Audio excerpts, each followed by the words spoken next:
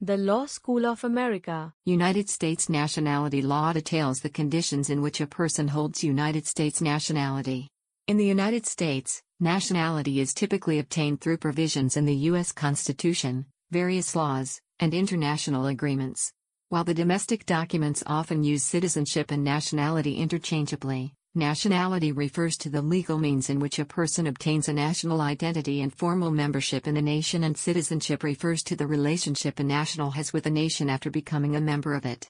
Individuals born in any of the 50 U.S. states, the District of Columbia, or almost any inhabited territory are natural-born United States citizens. The sole exception is American Samoa, where individuals are typically non-citizen U.S. nationals at birth. Foreign nationals living in any state or qualified territory may naturalize after becoming permanent residents and meeting a residence requirement, normally 5 years. History. Constitutional foundation. Nationality defines the legal relationship between a person and a state or nation, specifying who is a member or subject of a particular nation. The rights and obligations of citizenship are defined by this relationship, as well as the protections to which nationals are entitled. Though nationality and citizenship are distinct, in the United States recognizes the distinction between those who are entitled or not entitled to rights. Its statutes typically use the words citizen and citizenship instead of national and nationality. The Constitution of the United States did not define either nationality or citizenship, but in Article 1, Section 8, Clause 4 gave Congress the authority to establish a naturalization law. Before the American Civil War and adoption of the 14th Amendment, there was no other language in the Constitution dealing with nationality. Nationality Laws 1790 to 1866. The first statute to define nationality and naturalization in the United States was the Naturalization Act of 1790. It limited those who were eligible to be nationals as free, white persons. Following the practices of English common law, the legal system of the United States absorbed coverture, or the assumption that a woman's loyalty and obligations to her spouse were more important than her loyalty and obligation to the nation. While the Nationality Act did not forbid a woman to have her own nationality, judicial rulings and custom on domestic matters established that infants, slaves, and women were unable to participate in public life, as a result of the belief that they lacked critical judgment and had no right to exercise free will or control property. Native Americans were considered to be subjects of foreign governments, and per decisions like Dred Scott v. Sandford, 1857, were only eligible to become naturalized if they assimilated white culture. From 1802, only fathers were able to pass on their nationality to their children. The Naturalization Act of 1804 confirmed that a woman's nationality was dependent upon her marital status, and the Naturalization Act of 1855 tied a wife's nationality, and that of her children, to her husband's. A wife who married a foreign husband in this period was assumed to have suspended her nationality in favor of his. She was able to repatriate upon termination of the marriage and resumption of residence in the United States. While the 1855 Act specified that foreign wives gained U.S. nationality, the law created confusion as to whether it required American women who married aliens to take the nationality of the spouse. For example, Nellie Grant, daughter of President Ulysses S. Grant, reacquired her U.S. nationality in 1898 by an act of Congress, after a divorce from a British husband. Expansions and Interpretations 1866 to 1900. In the aftermath of the Civil War, Congress enacted the Civil Rights Act of 1866 and later that year passed the 14th Amendment to the United States Constitution to grant citizenship status to former slaves. The language of the amendment was race-neutral and granted nationality to anyone born in the United States who had no allegiance to a foreign power, but specifically excluded all Native Americans who adhered to tribal governance. It did not extend nationality to Native Americans or to women of any race. In Minor v. Happersett, 1875, the Supreme Court confirmed that equal protection did not apply to women, and Elk v. Wilkins, 1884, confirmed that Native Americans did not have birthright nationality in United States territory. Restrictions and Interpretations 1900 to 1965. Under the Insular Cases of 1901, the Supreme Court ruled that unincorporated territories and insular possessions of the United States, which were not on a path toward statehood, had limited applicability of the U.S. Constitution. At the time, these included Guam, the Philippines, and Puerto Rico, acquired in 1898 at the end of the Spanish-American War. According to the decision, those born in insular possessions or unincorporated territories were not eligible for citizenship, though they were considered nationals and could hold a U.S. passport and gain diplomatic protection from the United States. Passage of the Expatriation Act of 1907 eliminated the uncertainty created in 1855, definitively stating that marriage solely determined all women's nationality. The law immediately revoked the nationality of married women, regardless of whether they were born in the United States or naturalized, if they were married to a non-citizen. It was retroactive and did not require a wife's consent, leaving many women unaware that they had lost their nationality. The Federal Immigration Acts of 1921 and 1924 were passed by Congress to address the concern that white authority was declining. The 1921 Act, known as the Emergency Quota Act, restricted immigration from various countries. The limits applied to foreign husbands and children of U.S.-born women, but provided an exemption for foreign wives and children of birthright male nationals. In 1922, the Cable Act was passed, declaring that an American woman could not be denied the right to naturalize because she was married. It established procedures for women, who had previously lost their citizenship because of marriage, to repatriate as naturalized, not birthright, citizens. A wife's nationality depended on residence and her husband's eligibility to naturalize. If she lived abroad, her nationality on re-entry to U.S. territory was therefore subject to the restrictions of the Quota Act. However, because the Cable Act was worded to specifically state that women citizens who married ineligible foreigners lost their nationality, it did not apply to American Samoan women, as they were non-citizen nationals. Under the terms of the 1924 Act, also known as the Asian Exclusion Act, Asians were not allowed to enter the country and were excluded from naturalization. It stated that an American-born woman whose nationality was lost because of marriage, regardless of whether that marriage had terminated, was ineligible for naturalization and was considered to have been born in the country of which a citizen or subject. The Supreme Court ruling of 1923, in United States v. Bhagat Singh Thind, retroactively removed the nationality of Asian men, automatically revoking their wives' nationality. If a U.S. woman married to a man of Asian descent left the country, she could not be readmitted to the United States. Husbands could petition for an exception allowing their foreign-born wives to lawfully immigrate, but wives were unable to petition for their husbands. Immediately after passage of the 1924 Act, the Department of Labor Secretary, James Davis, recommended extending its provisions to immigrants from Mexico and other countries in the Americas. Every year from 1926 to 1930, Congress considered bills evaluating imposing quotas for immigration from the other nations in the Western Hemisphere. In June 1924, the Indian Citizenship Act granted Native Americans, unilaterally, nationality in the United States. In 1933, the United States delegation to the Pan American Union's Montevideo Conference, Alexander W. Weddell and Joshua Butler Wright signed the Inter-American Convention on the Nationality of Women, which became effective in 1934. Legally reserving limitations for domestic legislative review. The Equal Nationality Act of 1934 was the first statute that allowed derivative nationality for children born abroad to pass from their mother.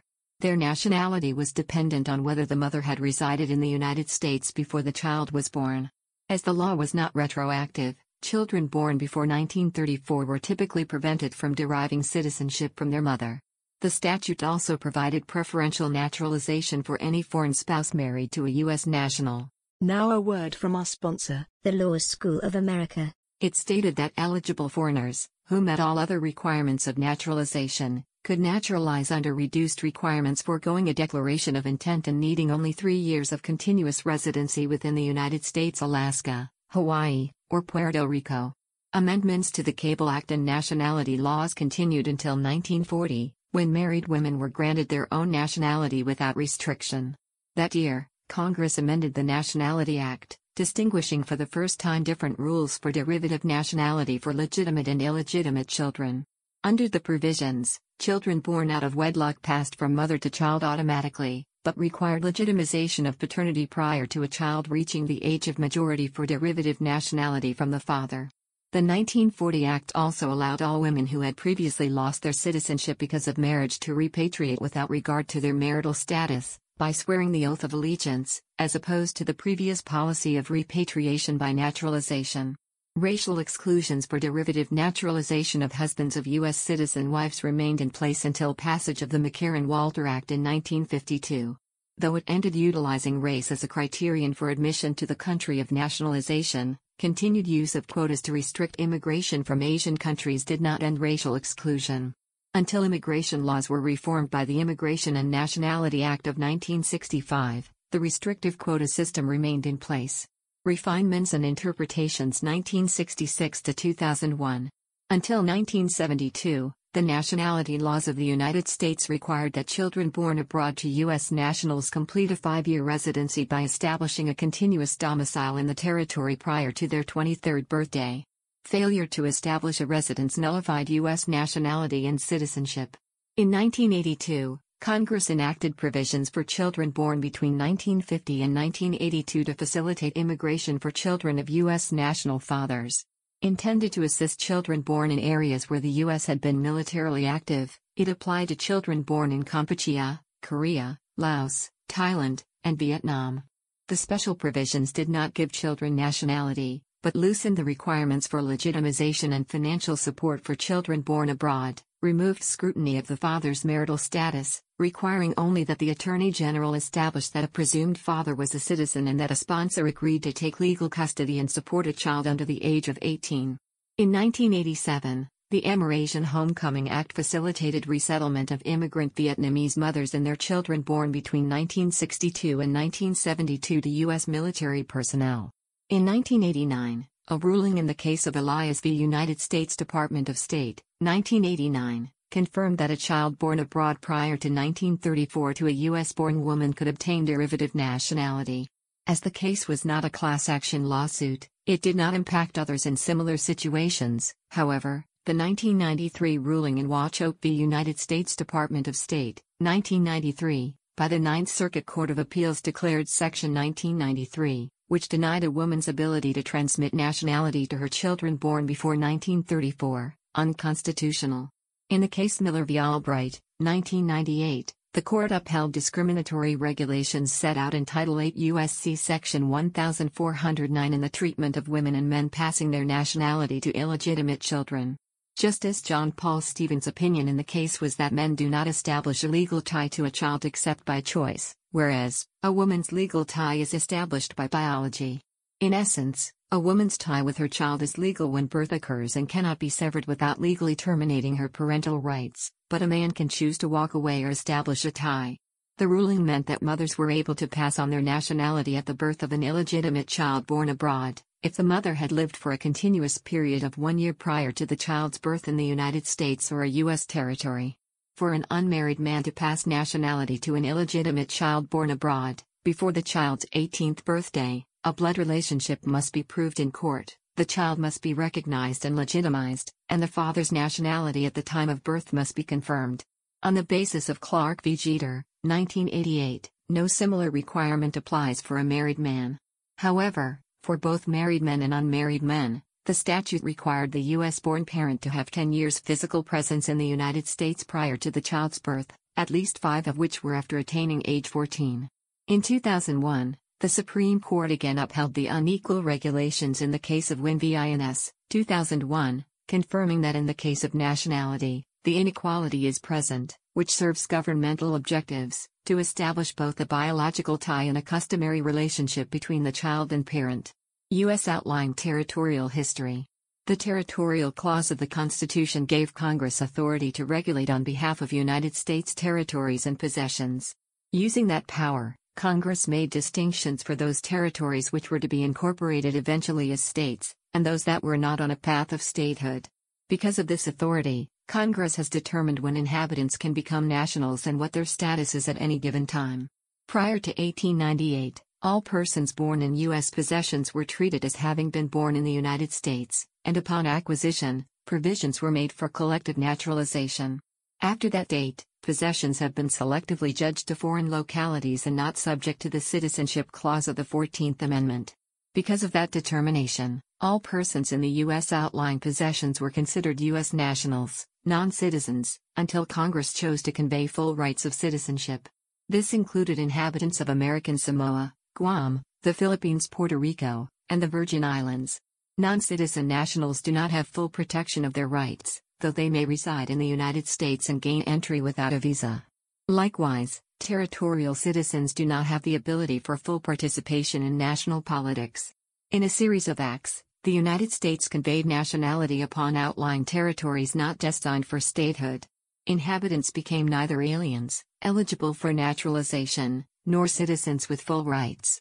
In 1900, legislation defined inhabitants in Puerto Rico as both citizens of Puerto Rico and U.S. nationals. In 1902, similar legislation to that passed for Puerto Rico came into force concerning the Philippines. The United States established special rules for people working in the Panama Canal Zone in 1903, under the terms of the Panamanian-U.S. Canal Convention. Under its provisions, the 8 U.S.C. Section 1403 was modified to include language that persons born in the Canal Zone or in Panama itself, on or after February 26, 1904, to a parent who was, or formerly was, a United States national derived U.S. birthright citizenship. In 1906, Congress passed legislation to allow persons born in unincorporated territories to be naturalized, under special provisions. The Jones-Shafroth Act of 1917 conferred nationality with citizenship rights upon all inhabitants of Puerto Rico, regardless of when their birth occurred in the territory. In 1927, U.S. nationals of the U.S. Virgin Islands were granted citizenship rights. American Samoa became a U.S. territory in 1929 and its inhabitants became non-citizen nationals. Since passage of the Nationality Act of 1940, non-citizen nationals may transmit their non-citizen U.S. nationality to children born abroad. The Philippine Independence Act became effective in 1946, and thereafter, Filipinos did not have U.S. nationality. The residents of the Trust Territory of the Pacific Islands came under U.S. jurisdiction in 1947, pursuant to an arrangement with the United Nations, but it was not included as a territory at that time. U.S. nationals of Guam, by the Organic Act of 1950, were conferred the rights of citizenship. In 1976, the Trust Territories became the Commonwealth of the Northern Mariana Islands, were admitted as a territory, and inhabitants were conferred U.S. nationality with the rights of citizens. Co-administration of Panama and the Canal Zone commenced on October 1, 1979, and thereafter, U.S. nationality could not be acquired. The Law School of America. The content used in the podcast is licensed by the Wikimedia Foundation Incorporated under a Creative Commons Attribution, Share Alike license. The text has been modified for audio. The content of these podcasts is for informational purposes only and do not constitute professional advice. These podcasts are not associated with the Wikimedia Foundation in any context. The Law School of America.